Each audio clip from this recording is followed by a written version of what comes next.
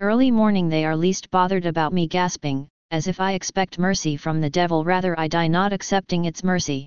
The mercy of the devil is to say that I am sharing empathy, I am showing you mercy, and is why we are misusing those technology that is causing pain.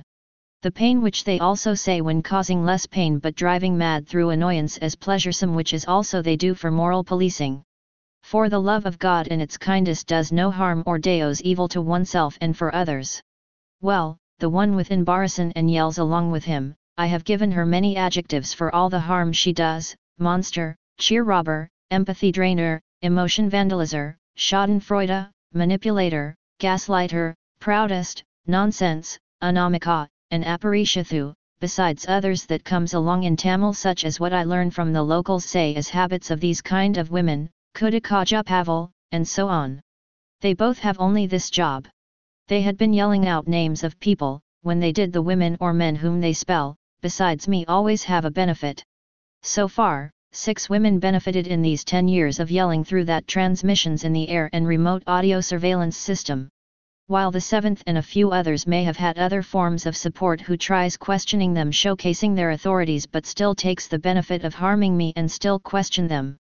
But they are all one at the back and away in this Al-Riyadh covert operation, acting in a perverse manner of questioning through this covert dispositions of noise transmissions or remote audio surveillance.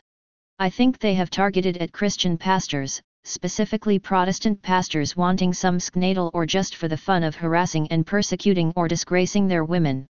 Well, they are doing so for my pedigree, for there is anti-colonial vindication.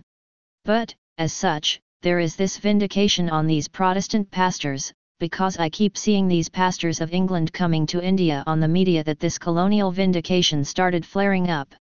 Since 2014 itself she has been stirring up pastors, maybe not letting them tell me about the drugs. That could have saved my health.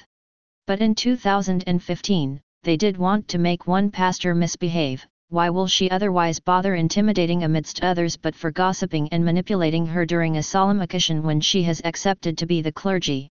Will I not know that she could have done this on some care concept that they could have stirred in manipulating her at me? Well, they will call me handling them in this manner as biased towards them, forgetting that I will know that they are coached to be the representative of the Good Shepherd to keep the flocks of his church together. Later then in 2017, I heard that they kept disturbing a pastor from Kerala at the church I visit because some of these people had action taken from income tax officer who should have been a Malayali. I think this is how I connected the information available. That changed since 2021, that they started disturbing me and not the pastors through their remote audio surveillance system. Probably they thought that the trauma was effective with a demand for emotions so that they can achieve their ultimate goal of deprivation from church forever. Well, they did started all this since 2007 itself, when I actually missed a few Sundays as I had to take bed rest following the first exposure to flu.